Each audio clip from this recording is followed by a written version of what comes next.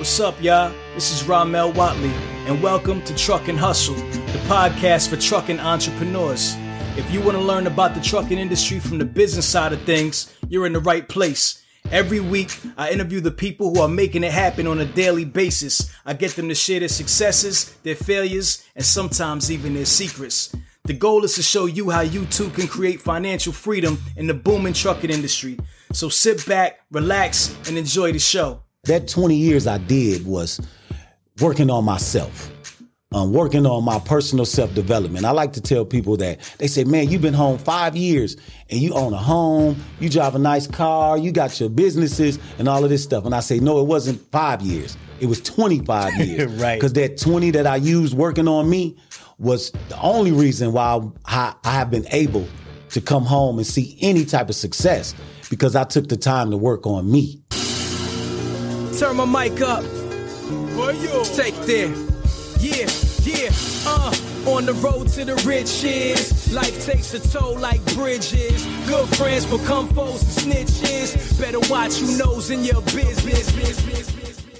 Hustle fam, we are back with another amazing episode. And I have a very special guest in the building with me, my brother Ed Hennings. What's up, my brother? Man, it's all good, man. Glad to be here, man. It's an honor. No doubt. GT Go Time Trucking. No doubt. Let's go. Let's go. All right, so listen, we're going to talk about a very popular topic today. Everybody loves the last mile space. Everybody wants to get box trucks.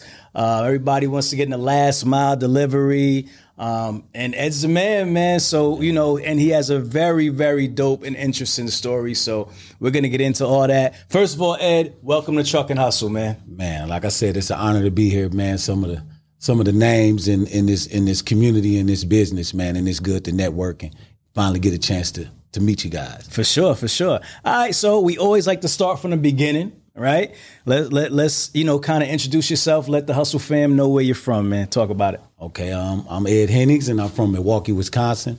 I've been in the trucking game for about the last 4+ years now, going on 5. And it started out, man, I was a guy from the urban community, made some bad decisions, made some choices that landed me, in another community. Okay. And I was there for 20 years. And so I took barber and cosmetology while I was in there. And my dream was to get out and own my own barber and beauty salon, right? So I actually accomplished that within a year of being home. I came home October 18th, 2016. And a year later, I accomplished that. I opened that barbershop and that beauty salon. And the funny thing about our plans and our dreams is like we have one thing in our mind, but the universe, the higher power, has something else. So as I was working maybe 4 months into that new business that I opened up, a client sat in my chair and he was telling me about the trucking business. And I was like, wow, man. He was telling me about the deliveries he was doing with Amazon and all of the other companies. And I was like, I think I got in the wrong business, man. Right. So I went out and bought me a truck, man. I'm talking about 3 days later, I found me a truck. And this was 4 or 5 years ago. So the box trucks was a lot cheaper than they are now. Okay. So I think I paid $7,500 for this truck. Okay. And man, it wasn't the prettiest truck or nothing like that, but immediately the transition from my old life into that life was very similar because the money was coming so fast. And it was like, wow, first time I went, I tried to get in Amazon, but I had an F on my report card. I had a felony. So I couldn't get in that lane. So what happened is I was looking through all the sites for different jobs and different ways to get loads. And it was the load board, but then there was last mile furniture delivery. So I called my cousin up, man, and I said, man, you want to jump on this truck with me, man? I'll pay you X amount of dollars every day. Let's get it. Stop right there. Perfect. So we just now pretty much summed up the last 4 years, right? But we're not going to go that fast with the story, right? I'm going to slow you down and we're going to bring it back real quick. All right. Because we can't skip the fact that you spent 20 years in another community, as you said it, right? So let's go back, Milwaukee, Wisconsin. How was that when you were growing up? Because I don't really know much about Milwaukee, man. When I think of Milwaukee, like the first thing that comes to my mind is like a buck. Right. So tell me about Milwaukee, man. It's a typical urban, when you're in the urban community, it's typical to any urban community in America. People that's not doing too well for themselves, people that's trying to make a fast buck, trying to make it happen, man. And it's very, I've been around this country a lot lately, and it's very similar to a lot of other urban communities where, once again, the common thread is poverty, and it's no different. Got you. That's how it is. How were you as a kid? What type of kid were you? As a kid, I was a good kid, but I wrestled with making the right decision on a lot of occasions because it was available. It was an option. Okay. Go to school, get good grades, and do all that stuff, which I did. But I also had a little eye for what the fellas was doing over here. Like, man, this look kind of good. Right. I might want a piece of the action. Okay. But I never did as a youngster. But when I got 18, 19 years old, I felt I was a grown man. I could make my own decisions. And, my granddad was very influential in my life growing up. And he ended up passing away my senior year of high school. So that voice of reason that I had growing up was gone. So now I felt like all the other adults in my life didn't have any knowledge of what I was going through or the thoughts I was having. Okay. So I started making them decisions on my own. Like, you know what? Y'all don't know what y'all talking about. So I got to handle this. Got you. Where were your parents? My parents were there. They were there. Okay. Yeah, they were but there. He was more sort of the main voice of reason that would keep you out of trouble. The main voice. Okay. Powerful. Got you. Yeah. So you got into the streets and it ended up landing you in prison for 20 years. Landed me in prison. Tell me about that experience, man. I mean, when you were sentenced to 20 years in prison, what emotions went through your mind? Well, actually, I was facing life in prison. Okay. So I went to trial facing life, and the jury found me guilty of a lesser offense. Okay. And I got sentenced to 40 years in prison. Okay. And I spent 20 of the 40. I did half the time. Okay. But that 20 years I did was working on myself, working on my personal self-development. I like to tell people that they say, man, you've been home 5 years and you own a home, you drive a nice car, you got your businesses and all of this stuff. And I say, no, it wasn't 5 years. It was 25 years. Right. Because that 20 that I used working on me was the only reason why I have been able to come home and see any type of success, because I took the time to work on me. When did you start working on yourself? Immediately. The first day, soon as they put the handcuffs on me, I knew it was time to make some changes. Really? Immediately. What was the catalyst for that? Because, I mean, I would assume that you were so caught up in prior street life, right? Yes, sir. And then you get the handcuffs caught up beside. How do you know immediately, like, yo, you know what?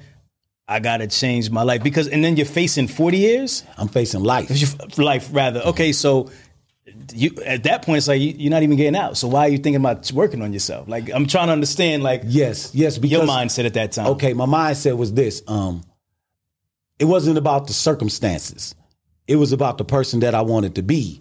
And so many times, to answer that question, so many times during my 20 years in there, I was trying to help guys be better so that they can go home. I was saying, man, you got to make these changes so you don't come back in here. Right. They might have had less time than me. They might have 1 year, 4 years, 5 years, 10 years.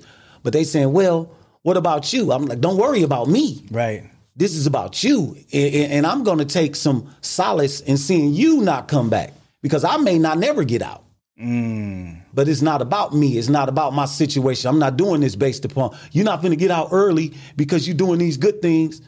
Well, it's not about me getting out early. Right. Because if I'm only doing it just because I'm going to get out early, then it's not going to last anyway. Right. So it's almost like you were trying to live like vicariously through them. Like, without a doubt. If you could see them free, that was like a piece of freedom for you. Without a doubt. Hands down. I love that. So what did you do to work for yourself? What were the work on yourself? What were the tangible things that you did? Okay. It's very funny. First of all, reading books, in there you got a lot of time. Right. So you're going to read books. But then to apply what you're reading, a lot of people say, well, when I get out, I'm going to do this. I'm like, no, I'm going to apply this right here. For the simple fact, I might say, all right, I get up at 7 o'clock every morning, but I need to get up at 6.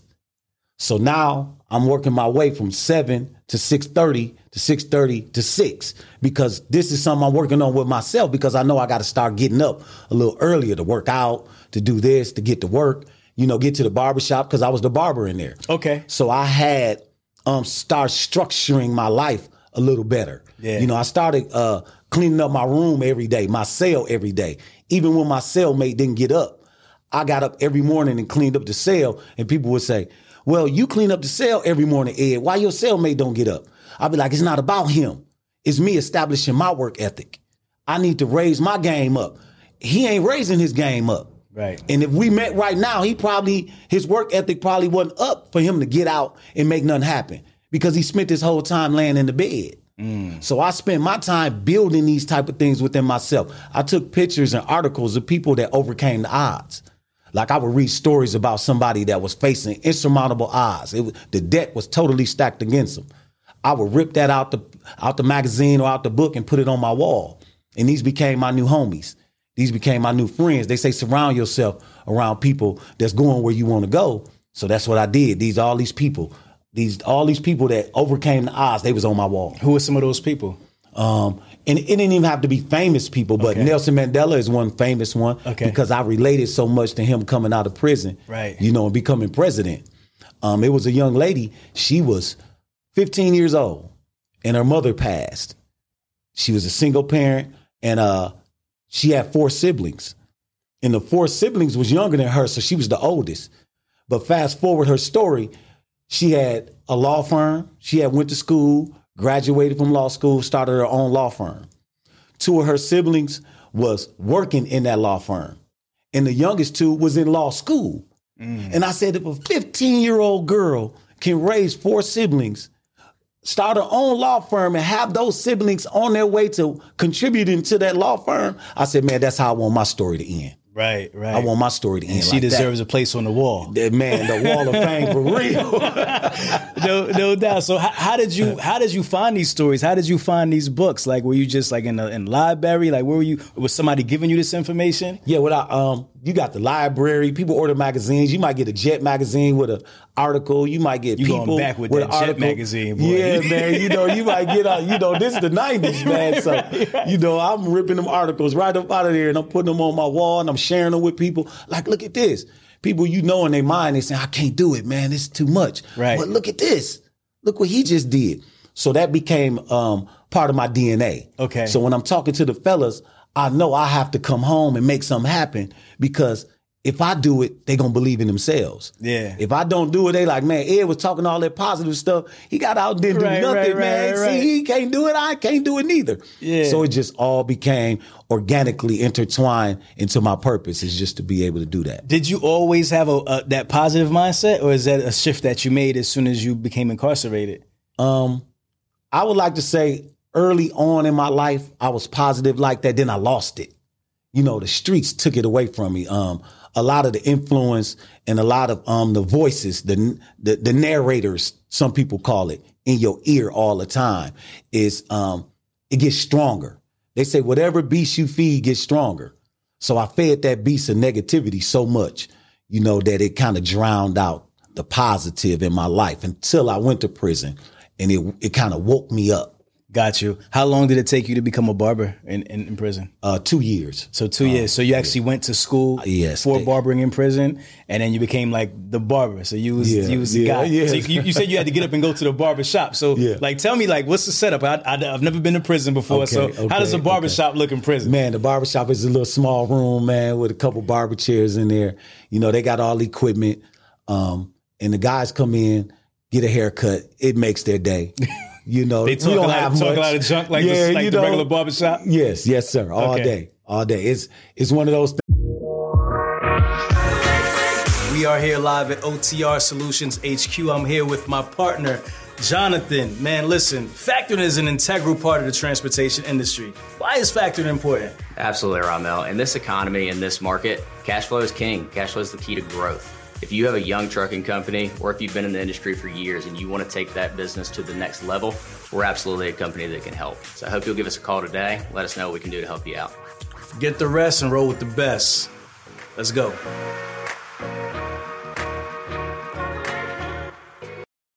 things where you deprived of everything.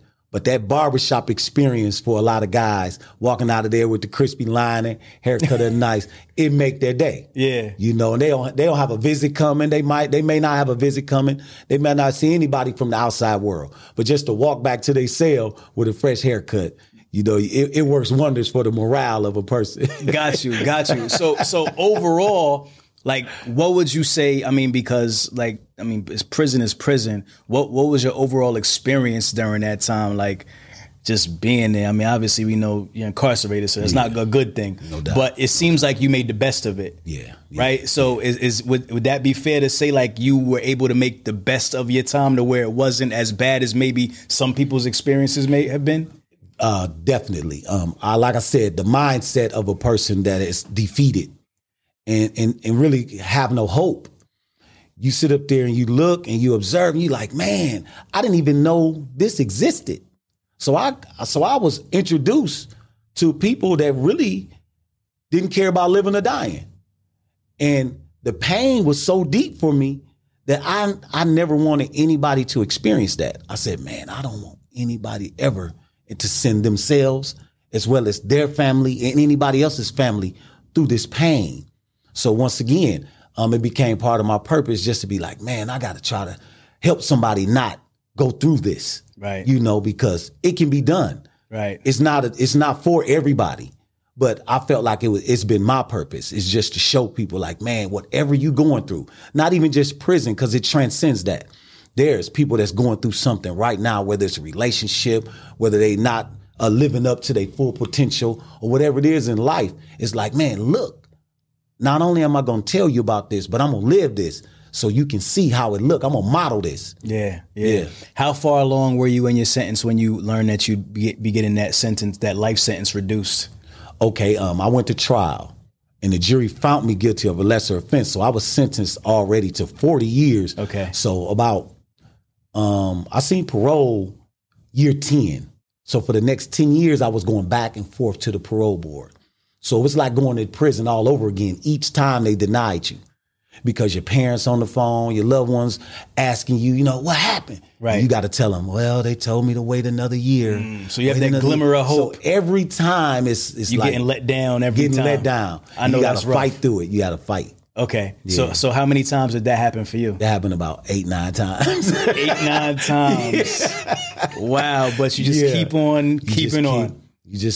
You know, you have to tell yourself once again, you know what, this is for a higher purpose. This is, you know what, if I did 10 years, you know, I would tell myself things like this. If I did 10 years, would I have the impact if I did 15? Right. Would I have the impact at 15 that I would have at 20?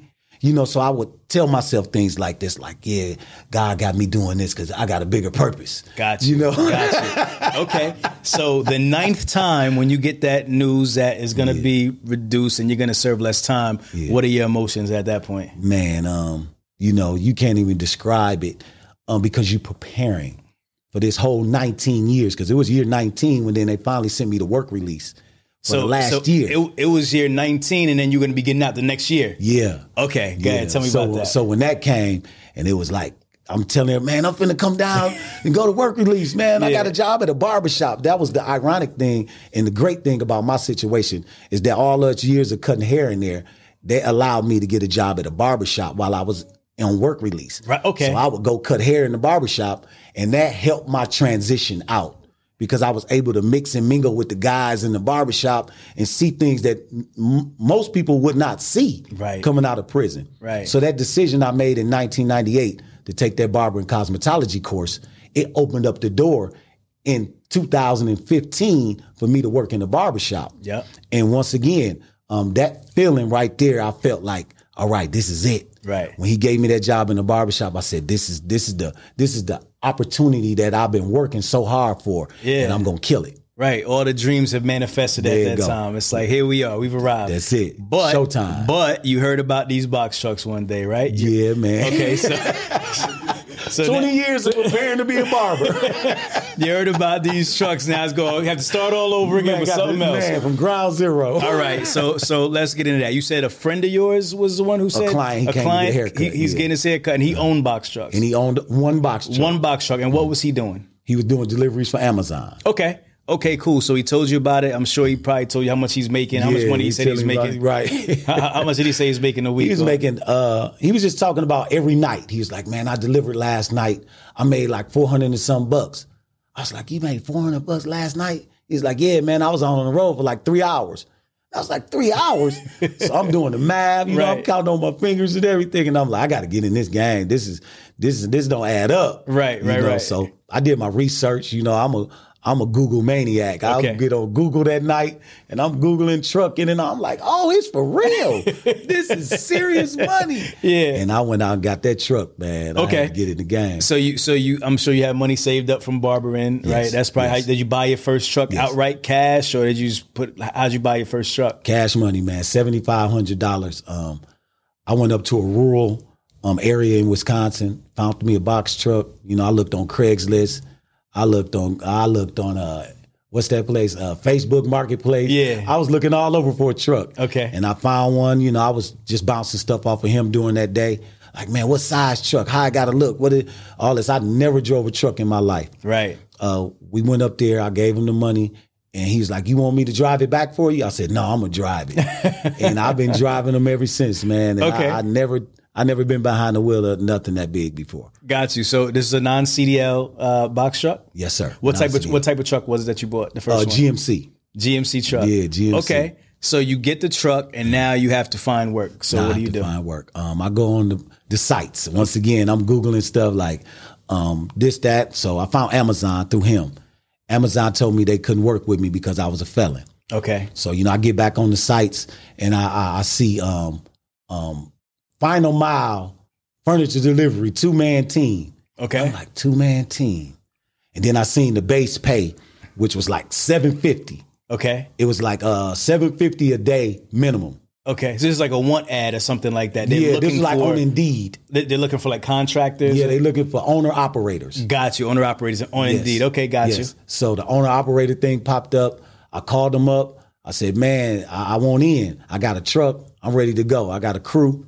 Me and my cousin, and we jumped out there, man, and it was crazy because it was per stop. You was getting paid per stop.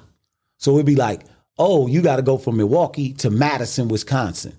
So in Madison, you was in that zone. So in that zone, it paid $55, $57, $51 a stop, roughly. Okay. So if I go to Madison with 18, 19, 20 stops at $50, $55 a stop, like, ooh, okay. Right. So I pay my helper his money. Gas probably like $100. So it's like, bam. So you go to Green Bay, that's $115 a stop. So I go to Green Bay, I go to Green Bay with 17 stops at $115 a stop. I'm paying my helper double. Like, man, he go $200, $250 for today. Right. Man, he ready to go. Okay. So let's start back at the beginning of that. When you establish that relationship with the furniture delivery company, what do you have to do? What are the requirements for you to work with them? Are they paying you as a contractor? That you have to have a business? Like, what are they looking for from you to get signed on with them? Is pretty much what I'm saying. Yes. They're making sure you have a 26-foot box truck. That's the first thing. A lot of people in this game, they require lift gate. Some don't. Unfortunately for me, I didn't have a lift gate in my first truck. I had to grab it and just pick it up. Right. But you soon learn over time. They also want you to have, your DOT, your MC number. What else is it? Your straps. You gotta be able to strap the freight down like anytime, anything else you need. Pallet jack. Okay. Things like that. But is this stuff that they're providing for you, or did you have to go out and grab this stuff yourself? No, you have to have all your equipment yourself. So they want you to get a pallet jack? Yeah. I mean, a pallet jack's not cheap. and you got to get your straps, obviously, everything to tie everything down. So you have to come to them with all that. Yeah, you got to come to them with all your equipment. Is there any type of like onboarding process or anything? Are they looking at to make sure that you have everything in place, or are they just like taking you at your word? How does that kind of work? Oh no, definitely onboarding. Some of these companies have an extensive background check. Okay. Some companies don't. It just depends on who you signing on with.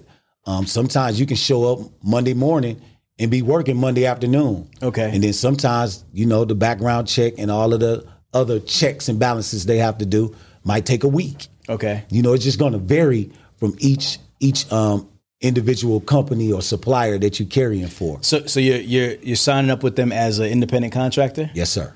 Okay, got you. All right. So and this is like, okay, so the first furniture company, can you say who it was? Yes, it was a logistics company, but it was for IKEA. Okay, got you. So they were like a broker for IKEA. Yes. Okay, got you.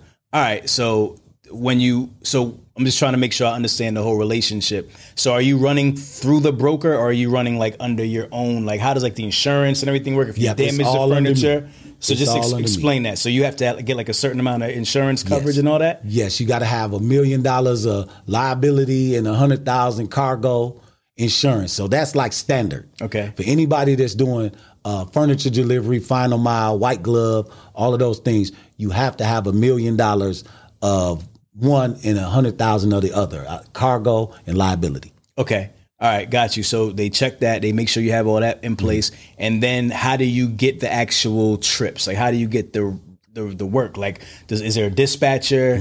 Is there a load board? Like, how can you explain that? Okay. Well, it'll be a part of a warehouse operation. So the warehouse, you'll pull into the dock every morning, and they'll have your routes already mapped out for you for the day. So they're saying show up at 6 o'clock every morning. Show up at 6 o'clock every morning. They have your freight ready, all lined up in the dock. You just put it on the truck, and you can take off. So it's the freight is all accounted for. Do you have to like double check it or like? Most definitely, because if you are not checking your freight and you put everything on your truck and you sign off on something that's not on your truck, right? You signed off on it. Got you. So therefore, you responsible. You liable for that freight. How many other contractors like yourself are they usually there doing the same thing? Yeah, it's quite a bit. It depends on the size of the company. Like if you're dealing with somebody like IKEA, it's maybe 2 or 3 other contractors out there. Okay, got you. So you guys are all there getting loaded in the morning. Yes. You're counting the pieces that you're putting on the truck. Do they like after you leave? Are they like? What's kind of like the process? Like how much stops are they giving you? Like typically on a regular day? Yeah, typically on a regular day, anywhere from 12 to 16, 17 stops, anywhere in that range. Okay. And a lot of companies will give you a minimum rate. They say, okay, if you end up doing 4 stops, we still gonna pay you $650. Okay. So you got a $650 minimum or $750 or $450, just depending on who it is. So they give you a minimum regardless. So because sometimes it's not as many stops, and obviously you get paid by stop. Yes. So you want to get as many stops as possible. Exactly. But if you don't do a lot of stops, they'll still give you at least 4. At least give you at least $450 or something like that. Okay, you said $650, right? Yeah, some are $650, some $750, some $450. Okay. All right, got you. All right, so then you go out, you start delivering each stop. So typically in a day, how many stops can you get done? If you're really good, I mean, you can knock out. And let me say this: assembly. If you're just dropping the freight off at each home or each business, you can get done really quick. Okay. But when you are doing assemblies, that's going to slow you down because you have to assemble some of these things. It's called white glove delivery. Okay. When you're doing white glove deliveries, there's assembly involved. Okay. So if you're not well versed in it, you can be in a customer's house for quite a bit of time until you learn how to do these assemblies. And that's the thing about this business is a lot of people don't want to do it. Nobody wants to lift the furniture. Nobody wants to do the assemblies. So it's always going to be work where some of these other places are a little more saturated in what they do. The final mile and the white glove is something that I've caught on to by choice and by force. But yeah, there's a number of people that don't want to touch it. Right. How much do you get paid for assembly? You get paid. It's all in the same. It's all a part of that stop. All a part of that stop. Because I mean, I think about it, like if you're putting together like a desk or something, you could be there all day. Yeah, you could be there for a minute until you get really, versed in it. Right. Then you zip, and you out of there. How long does it normally take you? Now it doesn't take me that long, but at first I was struggling. I was struggling, right? Right. But once it take you about a week or two, and then you really good at it. Kind of knock it out? Yeah, man, there's some guys, I've seen some guys throw down, man, take some doors off a refrigerator in 5 minutes and put them back on. Wow. And you're like, man, you a beast with it. So, it ain't for everybody, but yeah, it's a lane that's open for anybody that's willing to do that type of work. So typically, how long are you at each stop?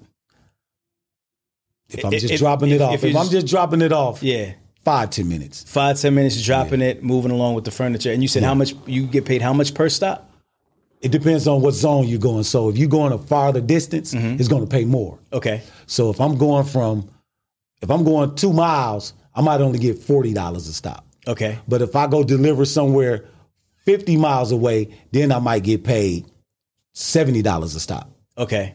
So it just depends on the distance. Okay, so you would know that beforehand, obviously. Yes, so you have like a route plan. Yes. And they let you know.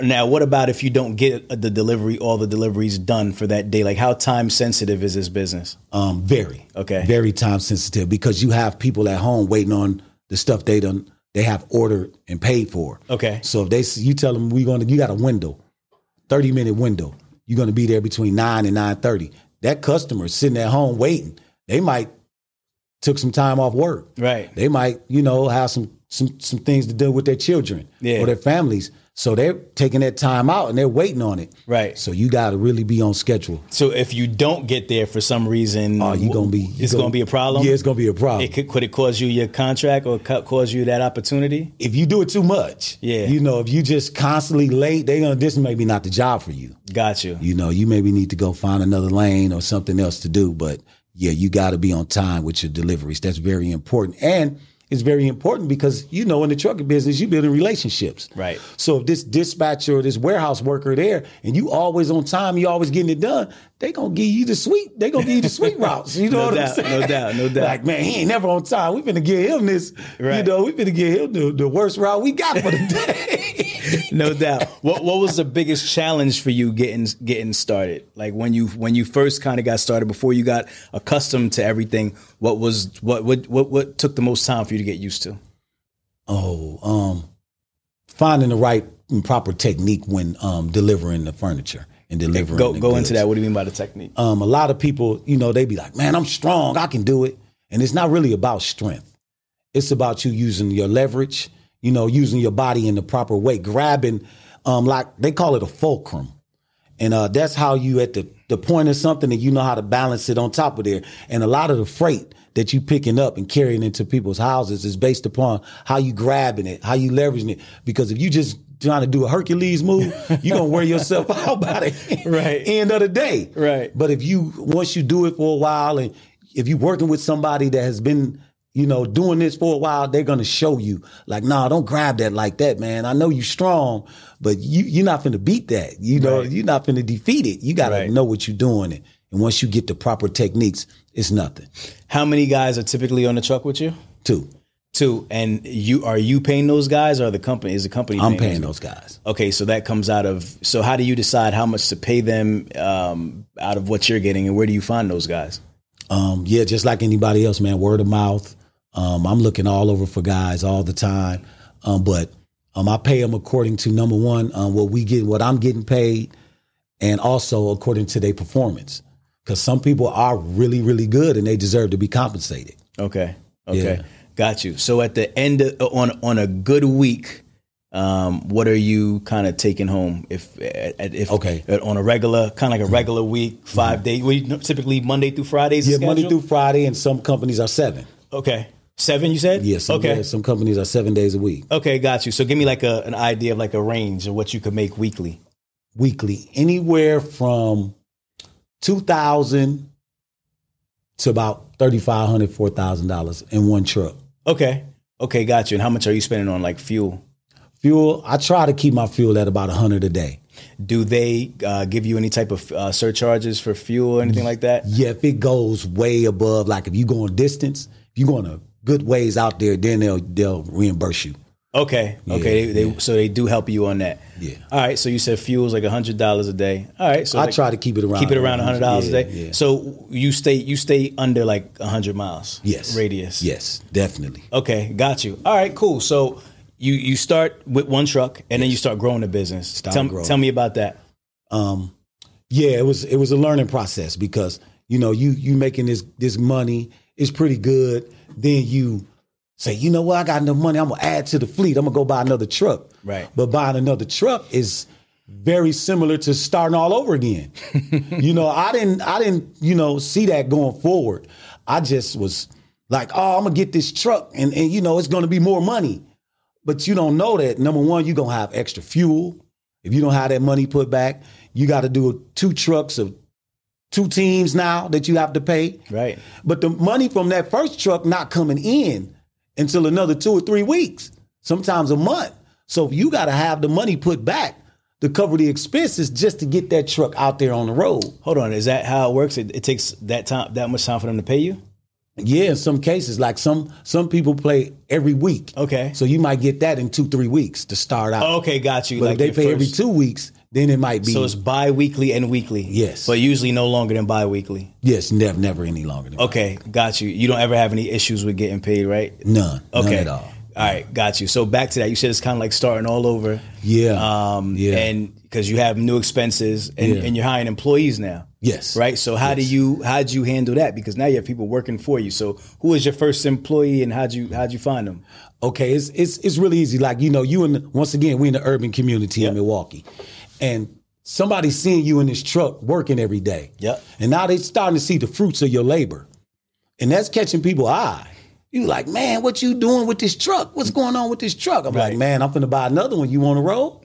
So it's very easy in the urban community because when people see some semblance of success, you're gonna stand out. Right. So just seeing that, it was easy for me to find guys that was around my way that wanted to give it a shot. Okay. But finding people that's gonna last and stick, that's a whole nother story. Yeah. And now you're transitioning into a boss, right? You're not only working for yourself, but you're actually working for, you have people working for you. Yes. How different was that for you? Like to have to tell guys, what to do and have to have some kind of structure for them and, tell me a little bit about that. And was it difficult? Because like you said, you're working with guys from the community. Yeah. They may feel like, oh, that's my man or whatever. Like, how was it dealing with that whole thing? Man, very difficult in the sense of I'm a person, I always feel like, you know what, man, you're not getting this right. I'll do it.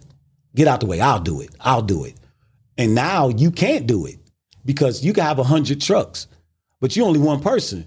So if nobody is there manning those trucks, then you only could drive one. So you really can't expand if you're going to always be the person that say, I'll do it. That's a fact. Well, you can't do all of that.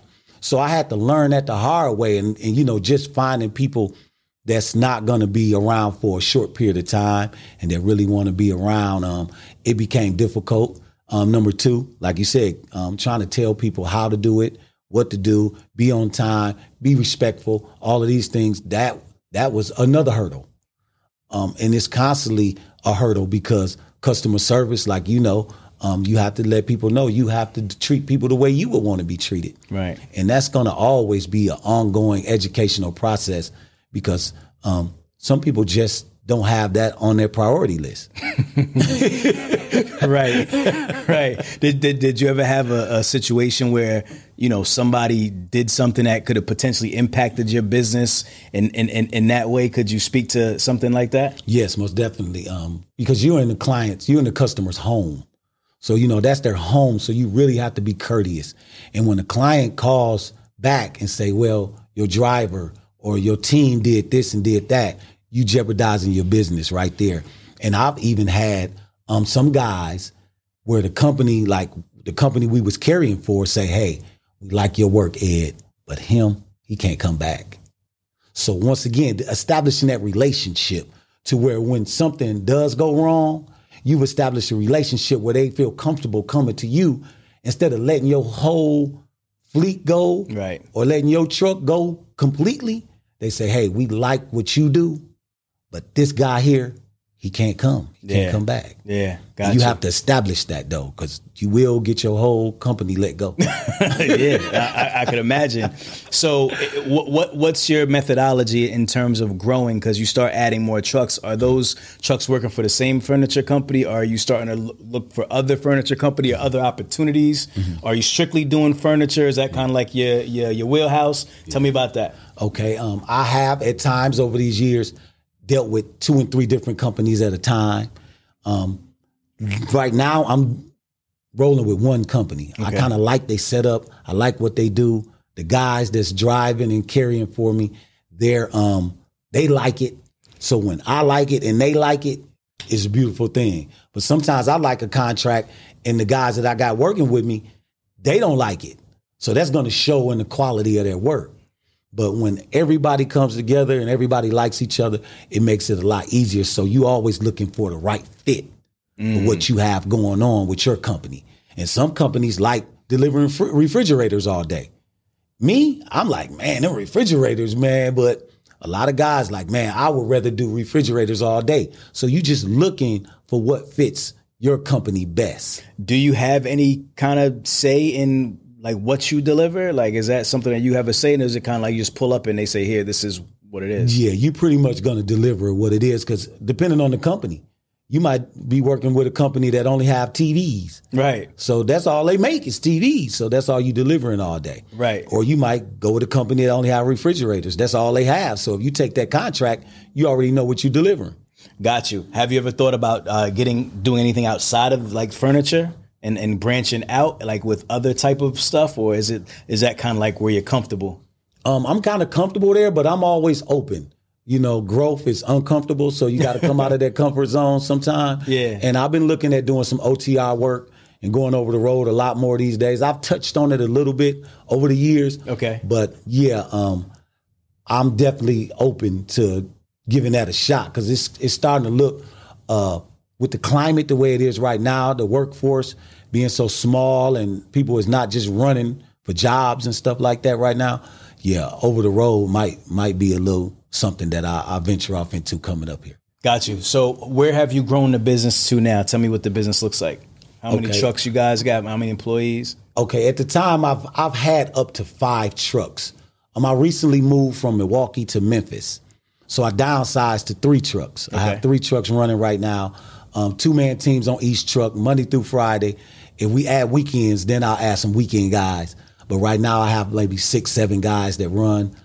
I've also been teaching people in my community about how to get involved in this business.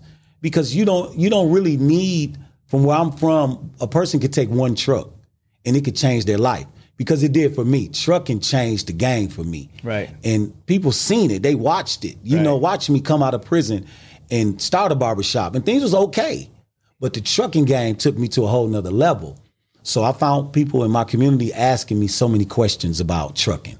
So there I was teaching this guy how to get started, this guy how to get started, this guy how to get started. So organically, I seen some guys go from poverty to doing really well for themselves. Wow. So not only did I grow the trucking business as in trucking, but I've also grown into teaching people how to get involved in it and how to even lift a freight. Like, man, let me show you how to do that. How to properly lift without getting yourself hurt, or how to use a hand truck. So all of that is part of my teaching people how to get involved in the final mile business with 1 box truck and make $100,000. So I'm doing videos. I'm doing all of these type of things just to show people like, man, I know I talk about personal self-development a lot. Yeah. But let me show you how to get some money in your pocket. Yeah. Because at the end of the day, that's what people are really wanting. 100%. Pay some bills. Now, when you moved to Memphis, how did that impact your business? Did you find other companies out of Memphis, or did you still keep trucks in Milwaukee? Like, how did that impact what you were doing? Yeah, first I was solely going to just go down to Memphis and just do work in Memphis. And things was, I was still working with IKEA, but the pay wasn't as much as it was in the North. The pay had dropped. So I began to search and start looking for other companies that was looking for some box trucks. Okay. So I bounced around a couple companies. And like I said, the last few months here, I would say the last 2 or 3 months, I finally found the company where the pay is good, the work is nice, the routes are nice, the guys like it, I like it. So I'm building with this company. Okay. But I'm also still trying to keep a truck or two in Milwaukee. Okay. When you say what do you look for in a company, because they have to hire you, but you also have to kind of hire them, Yes, right? yes. So what are some of the things that you're kind of looking for when you're looking at companies and saying, hey, I think this is a good company to work for or work with, partner with? Reasonable work / pay. Like sometimes you getting paid the same amount, more work. And it's like, I don't want to put my guys out there picking up at 7 in the morning and they doing deliveries to 9, 10 o'clock at night. And they getting paid the same amount of money as somebody that's doing deliveries and they getting done at 2 and 3 in the afternoon. So I just want the pay to match the work. Got you. So if you asking me and my guys to do white glove deliveries all day, then the pay should reflect that. Got you. And what's a decent pay rate or range that you would say if somebody was looking for this opportunity, this is where it should be? And if it's not above this, then you need to move on. Yeah, those 650, 750 minimums. Okay. Those are where you want to start. So you want to definitely make sure the company has a minimum. Yes. So a lot of them don't. Everyone I've ever carried for always have a minimum in place. So look for that minimum. And then what about like a per stop rate, all of that? Okay. And most of the time it's going to be based upon the distance in which you are delivering. Yeah. And it's going to be, so when you're getting, like I said, you can do the math. When you're getting 15, 16 stops at $70, $50, $100 a stop, you can really see, your profit. But, I have carried for a company that gave me a $400 minimum. And not only that, they wasn't giving me adequate stops for me to even see any pay. Right. So I had to, find a better fit for me and my guys. But yeah, you definitely want to stay in that 15 stop range with $50+ a stop. That way you can see your profit. Not only that, just make sure that minimum is in place, because if the route is short that day, you can still get enough money to sustain. Well, they usually tell you that, like when they have their ads or whatever, they say, hey, this is we have a minimum. We usually do about 15 to 16 stops. Like, is all that usually included in the ad? Yes, definitely a part of the pitch. Okay. Yeah. Got you. I was just thinking about a question. Oh man, it slipped my mind. What was it? Damn. It was in line with that. I was going to ask about I asked you about the stops. I said the minimum. I forgot. It'll come back to me. All right. Anyway. All right. So you said you said 3 trucks, you downsized, right? Went from 5 to 3, and now you're kind of focusing on teaching. Right. Yes. So what made you want to get into teaching? Once again, it was just one of those organic things. Like I said, people where I'm from, they seen things happening on the trucks. They seen the fleet growing. So the questions started to come in hot and heavy. I'm just doing motivation. Right. I'm traveling the country. I'm motivating people, saying, man, I did this with my life. I've been through this and I came back from it. Okay. And this is how you come back from the adversity. When did you start doing that? Like traveling around speaking and all that? Like, man, I've been doing it for some years now. And how did you get into that? Man, once again, I was at the barbershop that I was working at. Okay. And a guy was mentoring some young kids. And I was on work release. So I was going to get in the van to go back to prison. And the guy that owned the barbershop, he came and said, Ed, man, you see those young guys up there? Before you get in the van and go back, could you come over here and tell them your story? So those kids were sitting there, and I came over and I told them, I said, you see that van right there? I'm finna go back to prison. And their heads popped up. And I was like, yeah, I'm in my 19th year. I haven't been home since 96, and it's 2015. And a lot of them wasn't even that old. They probably wasn't even alive. Wow. They was like, you been in prison that long? So it just started growing. And even while I was participating in youth programs, Scared Straight programs, anything that would be a deterrent to stop people from coming in there. Like, I know it's tough, but you have to overcome it. You have to. Gotcha. You don't have any options. Your only option is here. So you have to really take advantage of your time out there and don't think that it can't happen to you. No, I love that. My question just came back.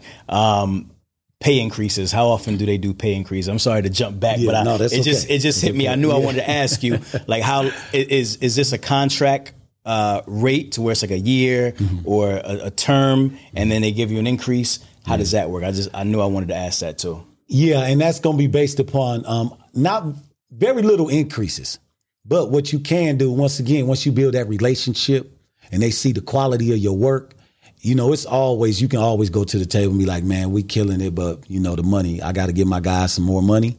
I need some raises. I need more money. And you can always talk to people, but it's nothing set in stone to where you're going to get this raise and pay. The pay scale is going to go up or anything like that. You're just going to have to perform. And then if you feel that, you know, it's necessary, then, you know, go to the guys and be, hey, you know, we doing a really good job. We knocking it out. No claims, no complaints. We on time.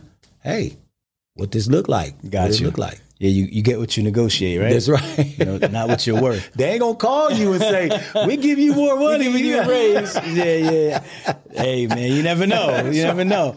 All right, cool. So like you said, you've been speaking around the country, working with the kids. Tell me a story about somebody who you kind of brought into the business and, like, you know, it changed their life. Because you said earlier, like, you've seen people go from poverty. Yeah. Like, can you tell me like a in-depth story about something like that? Okay. Let me just speak a couple of guys that work on trucks with me. Okay. Meet a guy. He's in bad shape, man. Home is not doing too well. You know, bills is caught up with him, and it's just not good for him. And then in 30 days, you see him get on a truck, got an apartment, got a car, all of these things that fast. And I'm watching this, and I'm like, man, the trucking business was the way to go, because I watched the guy go from even through the pandemic. I watched the guy get married. I watched a guy, the same guy, get a nice home. All of these things from the trucking business. When before that, I wasn't seeing any of that. I wasn't seeing anybody, especially in the pandemic, because they shut my barbershop down during the pandemic. Right. But my guys, during the pandemic, the trucks kept rolling.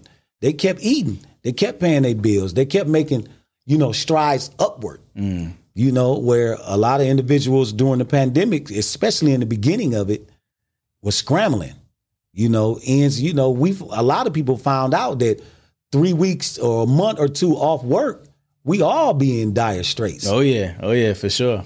So, have you ever been back to the prison system at all since you came out, like to speak or to, you know, tell me about that? Like, have you done any talks in the prison? Or yeah, a lot. Okay. A lot. Up in Wisconsin, I've been even out to L.A. I was in L.A. maybe about Long Beach about 3 weeks ago.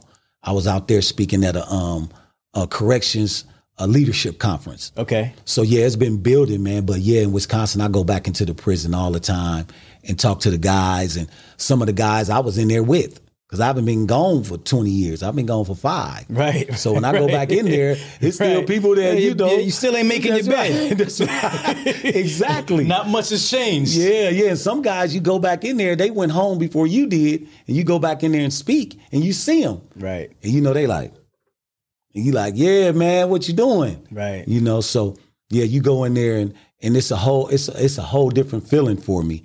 When I go in there, I feel like a Martin, you know, or Malcolm when I go in there, because, you know, you are the number one speaker in the world when you're in front of your audience.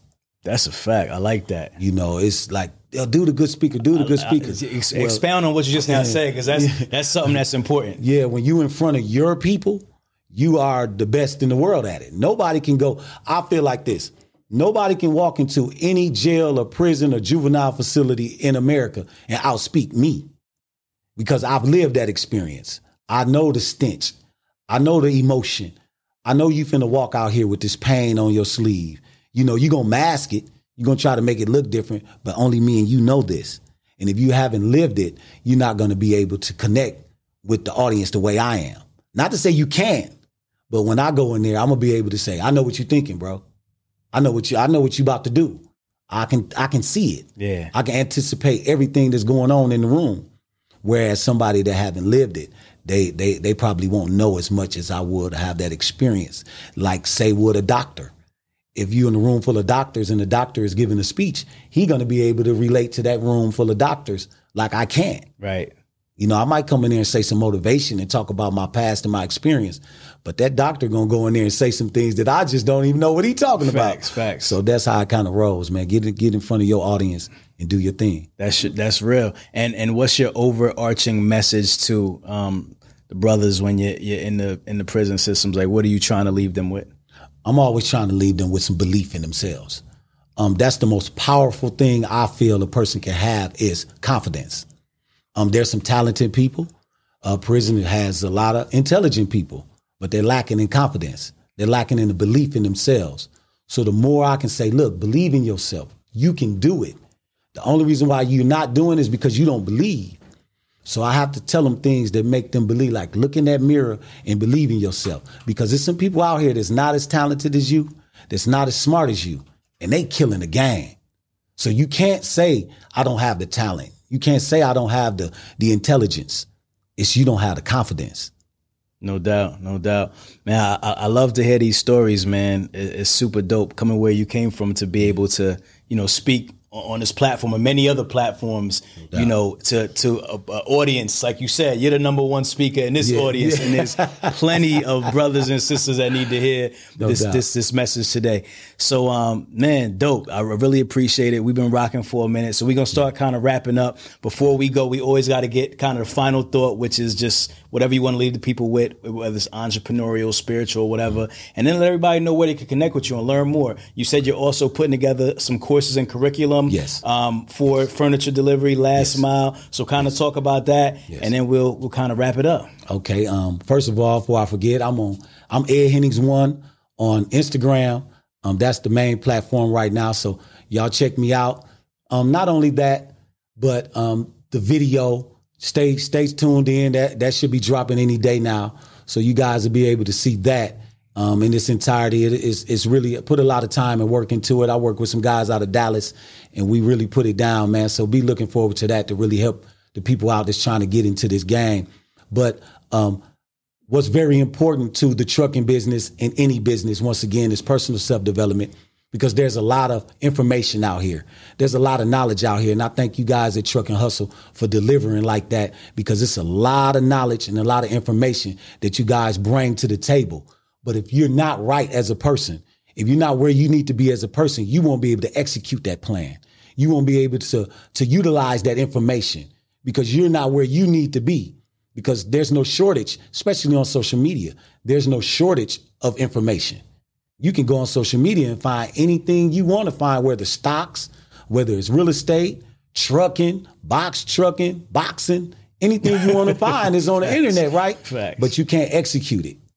You can't execute the same information that you and I get every day and put out there every day. You can't take it and use it because it's not the lack of information, it's you.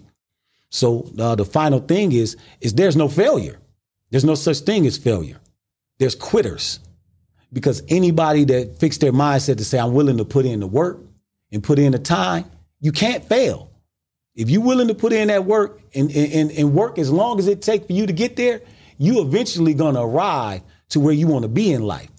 But if you're not willing to put in the time, and even people start out working, but it don't come fast enough, so they quit. So it's no such thing as failure. It's just quitters. No doubt. I love that. If you can't respect that, your whole perspective is whack. Hustle fam, this has been dope. Ed, I appreciate you, man, for tapping in with me today. Definitely an enlightening conversation. I look forward to seeing your business grow and seeing you grow just as a speaker and as just the man you are. You know what I mean? Where you've come from, I respect you and I appreciate it, brother. Thank you so much. Thanks for having me, bro. Hustle fam, you know what we do around this time. If you smell something burning, it's only your desire. Myself, Ed, we out. If you twisted, confused, or stuck about trucks, don't be dumb. This is the place to come. Truck and Hustle. Let's go.